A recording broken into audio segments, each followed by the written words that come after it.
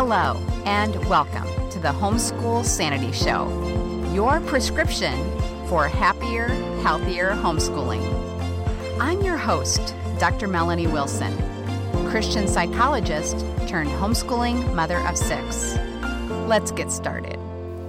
Hey, homeschoolers. Types of government have been in the news lately, but I'm going to be honest and say I don't understand the forms of government that well. That's why I invited a guest expert to explain it so we can teach our kids. To understand what's happening in politics and world relationships, we need to start with this foundation. But first, I want to thank my sponsor, CTC Math. Are you looking for a new math curriculum? CTC Math specializes in providing online video tutorials that take a multi-sensory approach to learning. Favorably reviewed in Kathy Duffy's 102 Top Picks and the Old Schoolhouse Crew Review, the lessons are short and concise to help your children break down concepts and appreciate math in a whole new way. The lessons are taught the traditional way, not to a test. Each one of the video tutorials is taught by an internationally acclaimed teacher, Pat Murray, who is renowned for teaching math concepts in a simple, easy-to-understand way, and in only a few minutes at a time. Using a multi-sensory approach, having the combination of effective graphics and animation synchronized with the voice of a friendly teacher together with practical assessment. This three-pronged attack makes learning so much easier and more effective. Even students who struggled with math are getting fantastic results, and ones who were doing okay before are now doing brilliantly. Visit ctcmath.com today to start your free trial. Now let's discuss world government. My guest today is Jessica Degree. Jessica is a high school teacher, former homeschooling student, and the host of a new history podcast called My Life Under Communism.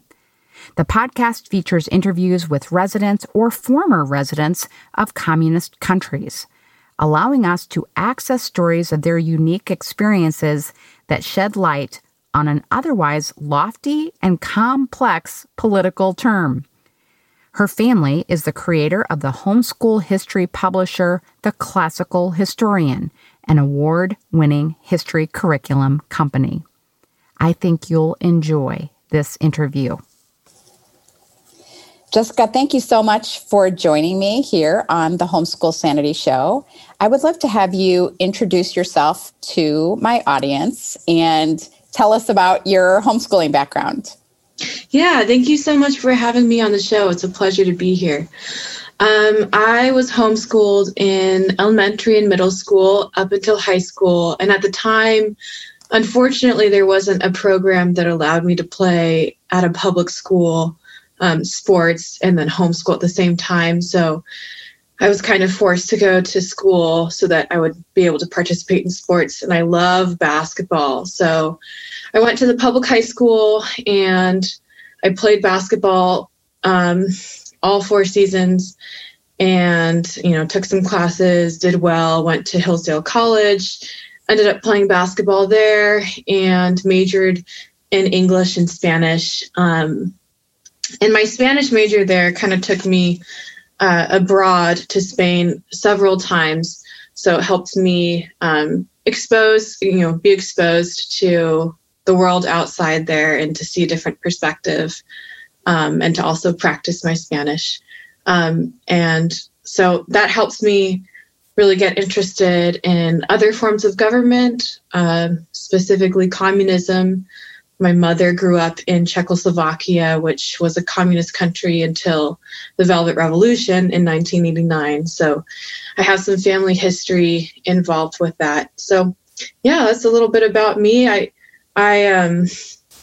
enjoyed being homeschooled and being able to really have a great community with my family. I'm the second oldest of 7 children. So I have a really close bond with them, and that has allowed me to stay in touch with them, all my siblings. I one point in time have been abroad.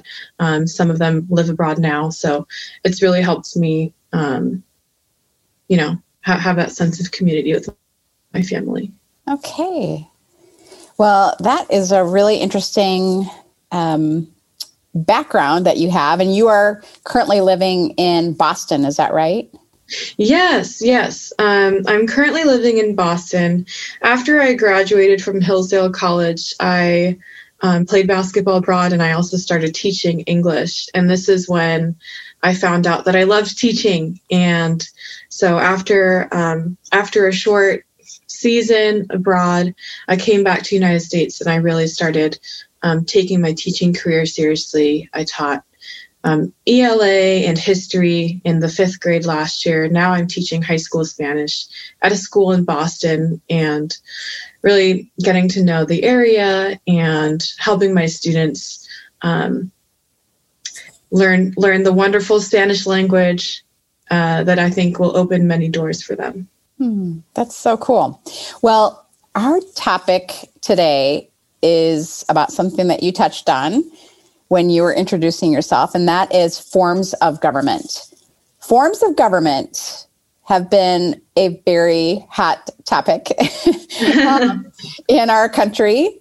I would imagine that it's a hot topic in other countries as well, because I know other countries follow our news and politics very, very closely. So I imagine that there has been a lot of conversation, at least in countries that have access to media, right? But I was interested in talking more about forms of government, because I don't know that kids today get a very good education in that. I can tell you that, as a public school graduate, I actually attended a private college for my undergraduate, then a public university for my PhD. And I really was not taught about capitalism versus socialism versus communism. I really had a very poor education in that. And, maybe it's better now, but I don't know. I don't know if it is. I can tell you from my own experience going to a public high school that it's not much better. Okay. All right. Well, tell me more about what really got you interested in it. You said your mother is from Czechoslovakia. What else got you, intrigued about communism in particular as a form of government? Yes. Yeah. So that's a great question. Yeah. As I mentioned earlier, my mom was born in Czechoslovakia, and she grew up there throughout her early life until she was around 20 or in her 20s. And then she came to America after the end of communism. But throughout my life, she never really mentioned much about her youth. She didn't tell us stories about what her life was like, mostly because I think she's not a very proud person, or she puts others first, so she doesn't just dwell on her own past and tell us stories like that. But it wasn't until after college, when I went abroad and I got my teaching certificate in Czech Republic, and I was living with my grandma, when I learned more about communism. I saw a few statues out in public. There's this one beautiful and terrifying at the same time statue that commemorates the victims of communism in a beautiful garden close to the Prague Castle.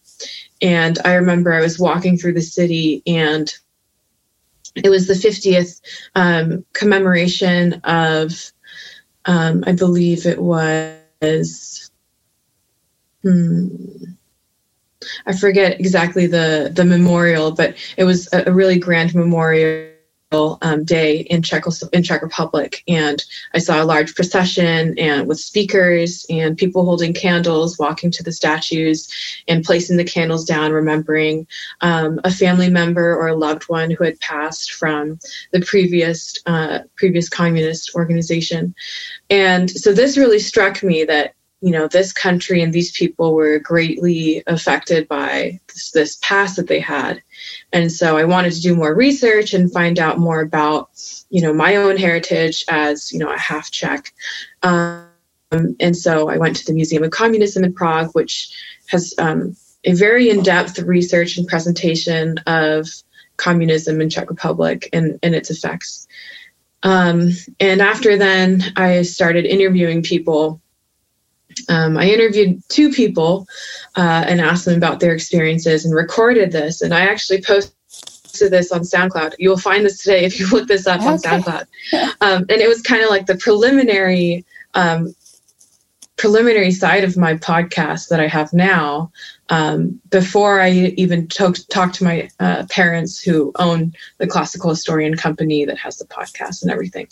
So this kind of really spiked my interest in communism, learning more about my heritage and learning about a form of government that I think has affected many people living in America today and abroad as well. Mm-hmm. Really, really amazing. So I guess I am just so interested in what is the museum like? I mean, does it have a negative spin, or is it balanced? Yeah, the museum, you know, I would say the museum, I mean, it is balanced. There's no spin on it whatsoever. I would say it presents kind of what happened there in a very factual way. You walk through it as you would walk through a timeline. You start the early stages of communism and communists in the government, and who were voted for by some people, right? And then it takes you through more of the totalitarian or kind of dictatorial side of communism that happened in Czechoslovakia, where the USSR had Czechoslovakia as a satellite state, kind of telling Czechoslovakia what to do. And it showed examples of what children were taught at schools by the communist government, and what people's daily lives looked like, what a trip to the grocery store looked like, what school looked like, what parades looked like, what work looked like. I would say that at the end, you know, when the museum talks about the end of communism and the start of a democracy or democratic republic, I would say it's a very positive look at that. You know, changing the government structure for the museum side is a very positive thing. Okay, very interesting.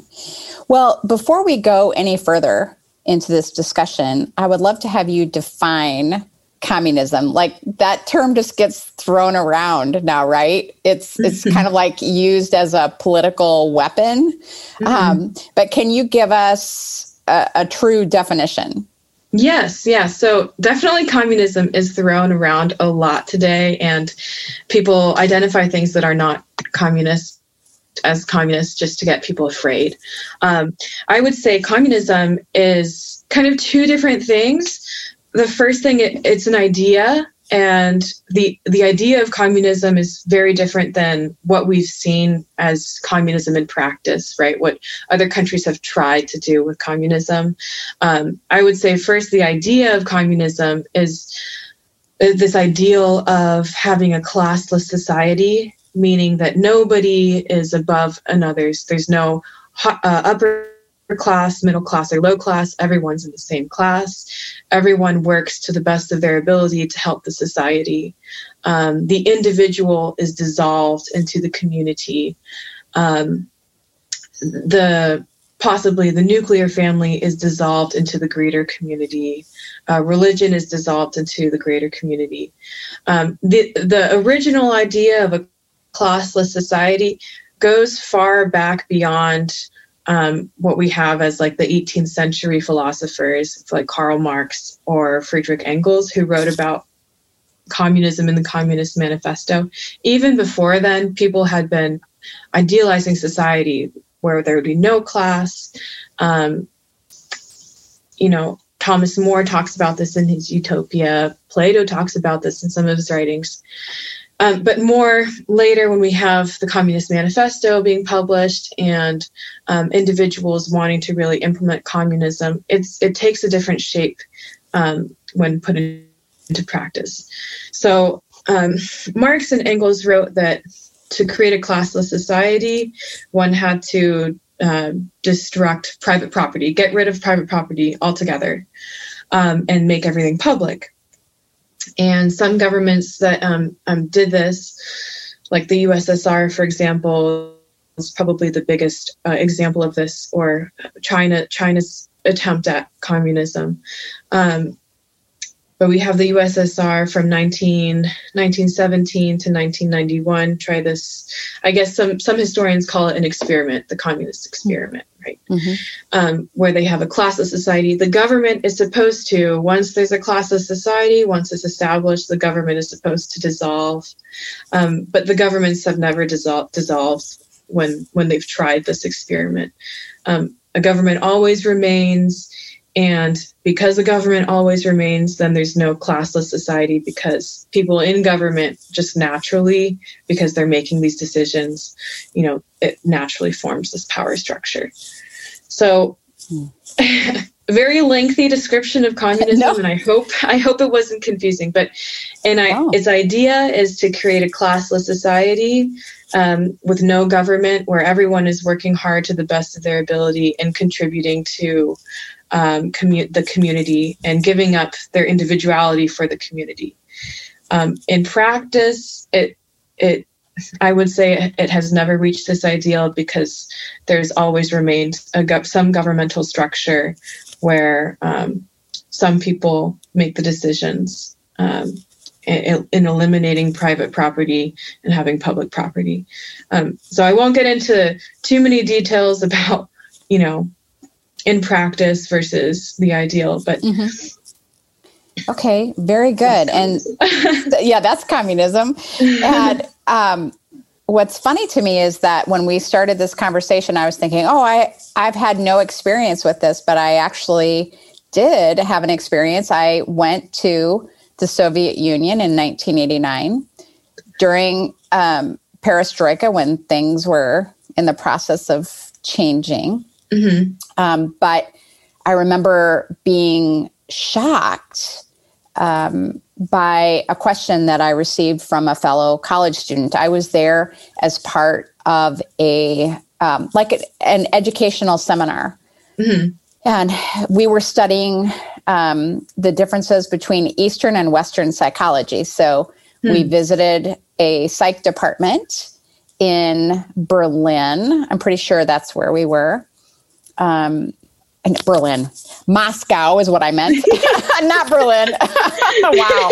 I was in Germany. I went to a lot of different places, a lot of different countries. But I can get that. The East and West. There was East and West Germany. So I get that. People are like, what is wrong with you? But okay. So I was in Moscow, and the student asked, where do you get your assessment materials? How do you get those? And I said, we buy them. And that was it was a foreign concept that you would have free access to purchase the things that you need and want. Mm-hmm. And I was stunned walking through their shopping district, because, here in America, even back in 1989, when I was there, if you walked in a shopping district in any of our larger cities, you would see things displayed in the shop windows, like clothing and maybe if you're like by a sporting goods place, you might see like some tents and, some cool looking camping equipment. And what they had displayed were pens, writing instruments, because these were so valuable to them. One of the students admired a scarf clip that I had on. And I said, here, I want you to have this. And she gave me her pen. And I just about started crying, because it's like, she is giving me something more valuable than what I gave her. It was just so striking. And then the other thing that shocked me was going into a grocery store and literally seeing a bag of cookie crumbs. That was the only thing in the grocery store, because people had already lined up to get the items that had come in, that were imported at the time. And they had already gotten all of that. And so there was nothing, just nothing in a grocery store. Yeah. So that was my experience. Unfortunately, my preparation for this trip was not about, the different forms of government, because I think that would have made it an even better educational experience for me. And I could have asked some questions. Now, the only other thing I will add here is that the same student that I was spending a lot of time talking with asked me why we didn't supply any health care for poor people. And I said, we do, like if you're poor and you are in a car accident or you have any kind of an emergency, you're going to be taken care of. And of course we have services, even outside of emergency rooms, but she had been told that we don't care for the healthcare of the poor at all. So I thought that was quite interesting. Yeah, it's interesting. What you said about the grocery store reminded me of, I interviewed this woman who grew up in Hungary, and she said that when she first came to the United States, her father had escaped illegally to the United States before she had, and so she joined her father. And the first place he took her when she came to America was a grocery store. And she walked in and she said that she couldn't move for minutes because she was just in awe at everything being fully stocked and all the fruit looking beautiful and all the vegetables looking fresh. And she said that when she went over to, her father said she could have anything she wanted, and she wanted tomato. And so when she went over to grab the tomato, she said that she was worried if she grabbed the best looking tomato, that she would be chastised for being selfish or not taking the lumpy or the swollen ones. But that to me, like that one story is going to stick with me forever, because when I go to the grocery store, I don't always think about that, of how lucky I am that I can buy what I want and things are stocked. So right. Her story is definitely always going to stick with me. Oh yeah. Wow. I mean, that's just amazing. So let's contrast then communism, which you've explained so well, with other forms of government. And I'm going to let you define those, because I'll probably mess it up. Okay, that sounds good. So I guess I'll go into just listing out other forms of government. So we have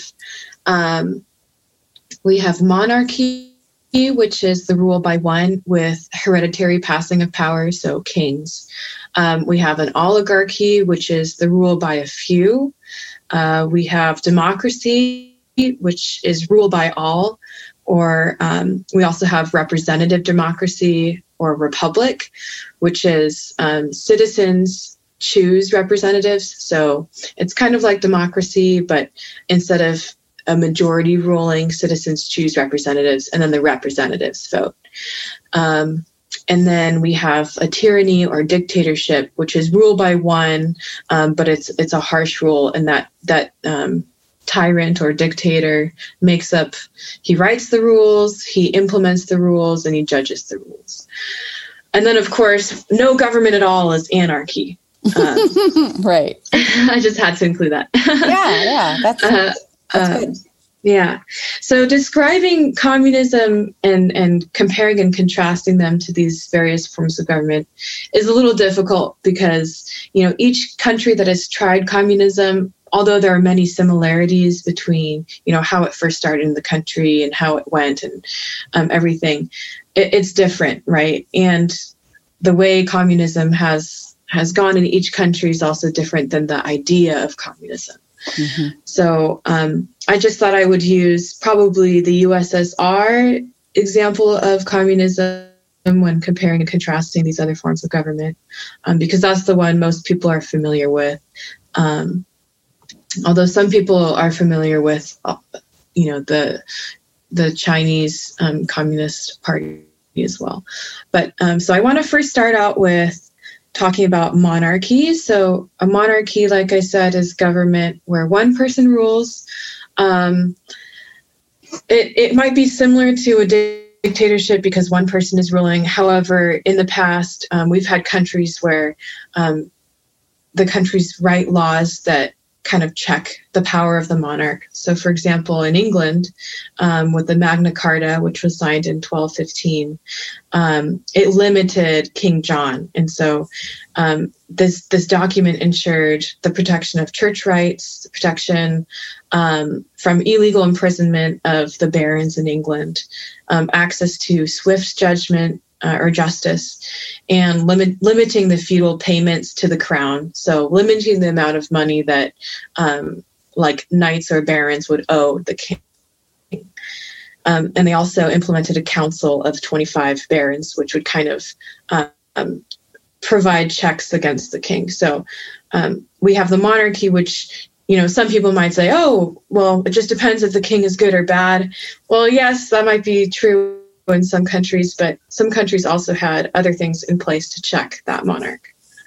And then we have oligarchy, which is the government structure where a few people rule.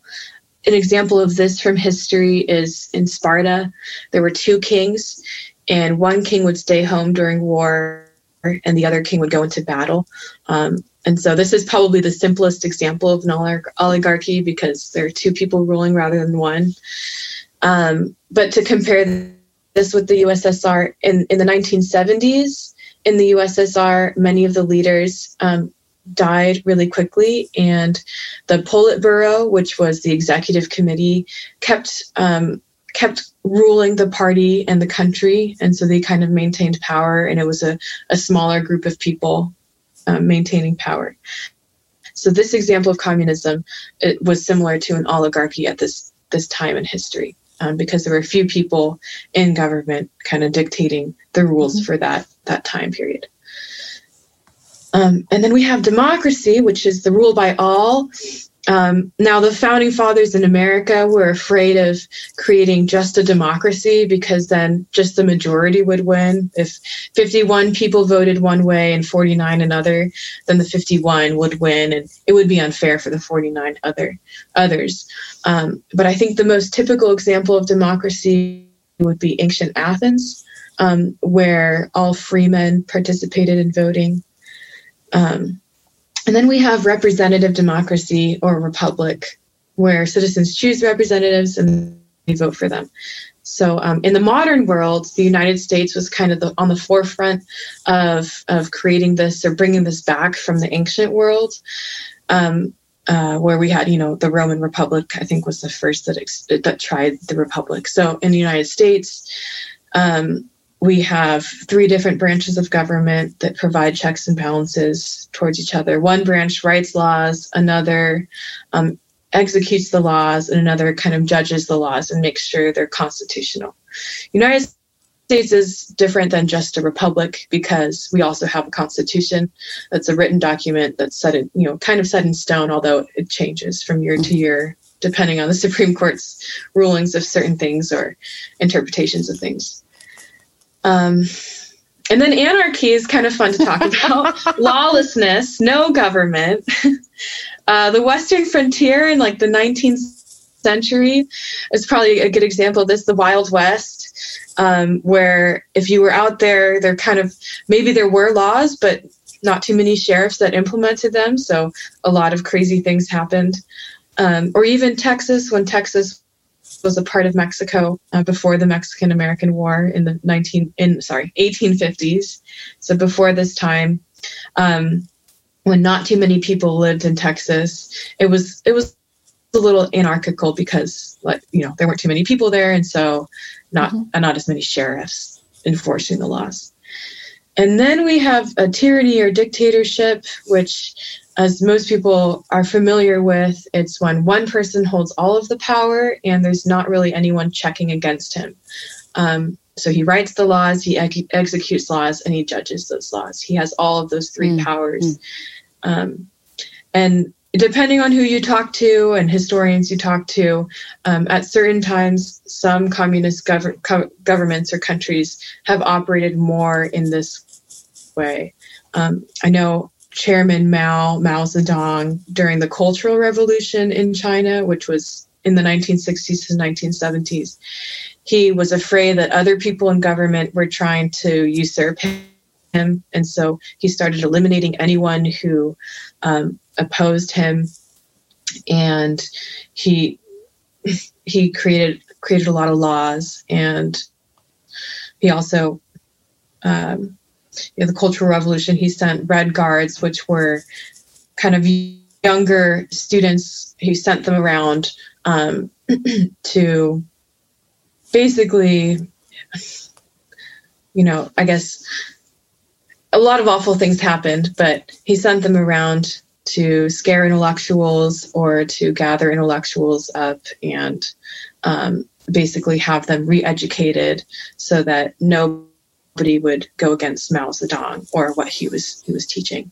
So it was a more scary time in China, in Chinese history. But those are the basic governments: the dictatorship, monarchy, oligarchy, democracy, democratic republic, and then anarchy, which is always fun, scary. Yes, I know. I have seen people online call the United States a democracy, and then someone will always say, no, we're a republic. We're not a democracy. Yes. So that's a really great reminder. Going back to our discussion of public school not teaching us about government. Exactly. Yeah. Exactly. So you are, as you mentioned, you're a teacher, a high school teacher, and you're also a coach. So what are you coaching in high school? Yes. Yeah. This is my first year coaching volleyball. I'm coaching JV volleyball at my high school and helping the head coach. I've been a basketball player all my life, but this summer I started playing beach volleyball and I love it. And so, due to COVID, we weren't able to have a basketball season, but we're having a volleyball season. And so I'm coaching. Some of my students are on my team, and it's really exciting. So, cool. Yeah. Very cool. Yeah. So, you've been a student. It hasn't been that long since you've been a student, and you're a teacher and a coach. What advice can you give to a high school student who is interested in learning more about government and politics? Yes. Yeah. So government and politics, although they might seem, similar, are a little different. I'd say for politics, I would recommend that you read the newspaper. Maybe start just once a week and choose an editorialist that you really like from the newspaper that perhaps your parents get, and read their articles every week when they come in. I would say it's better to read something, read an article, than to watch news or get on social media. Because a lot of times what TV news or social media will try to do is to get you emotional. And I think it's never a good idea to make a political decision or judgment based off emotion, right? You want to make sure you have all the facts. So I'd say read a newspaper more. And government, depending on, if you're a homeschool student, if you're in a co-op, if you're at a charter school, or if you're at a public school or private school, I would say, if there are opportunities for you to join sort of some clubs for learning about government, like Model United Nations might be an interesting club for you to join, then I would definitely join that club. And another thing is, not to market my podcast, but no, please do. On my podcast, I interview individuals from different communist countries. So if you're interested in learning more about communism, I have a guest from Cuba. I have a guest from Hungary, from Czechoslovakia, from China, and I'm really excited. I'm going to have guests from Vietnam soon. So if you're interested in learning a personal story, a personal account from someone who has lived in a communist country, and I've also interviewed someone from Venezuela. So yeah, if you're interested in that, I would definitely appreciate you listening to one of my podcast episodes. And where can we find that? Yes. Yeah. So my podcast is, I have a website on theclassicalhistorian.com. There's a tab for the podcast there. But also it's on any podcast streaming services. It's on Apple Podcasts, it's on Google Podcasts, it's on Spotify. You can find it anywhere. Just look up My Life Under Communism. And there's a symbol of a fist, which is the universal symbol of communism, and a little eagle at the bottom that stands for the Classical Historian, the company my parents founded. Mm-hmm. Well, fantastic. And I'm going to add those links to the show notes for this episode. Before we go, can you tell us a little bit about your parents' classical historian website and what kinds of resources they have there? Yeah, sure. So the Classical Historian website is, originally it's a homeschool history curriculum website for grades 6 through 12 that teaches the Socratic method in history. So it's geared towards teaching students how to become critical thinkers rather than just people who regurgitate historical facts. And so they have online classes that they offer to students. They also have, the 32-week curriculum with videos included. And the website is really neat because there are more resources. There are current events that are published and current events that cover many things. There are like lesson samples for history classes. I used to have a blog on the website, so my blog articles are still up there. And there's a new society called the Dolphin Society, which you sign up for, and you have access to many videos, tutorials about teaching history and teaching with a Socratic discussion. And you have access to joining a community of other homeschool parents who are helping their students be more prepared to enter into the world after homeschool life. Well, it sounds fantastic, and I'm sure that my listeners are going to want to check that out. Again, I will put those links so that you don't have to try to remember. And I just want to thank you, Jessica. I am excited to listen to your podcast because I think many homeschool moms will be interested in inviting, especially their older students, to listen in. You are giving us exposure to people from many different backgrounds, and that's always a good thing. So thank you so much for sharing with us today. Yes, of course. Thank you so much for having me on the show. This has been a lovely evening.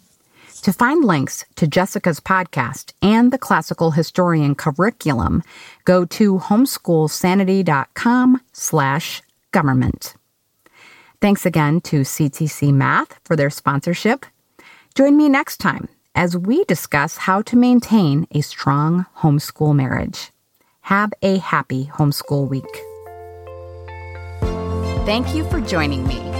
Happy, healthy homeschooling can be yours. It begins with one small step.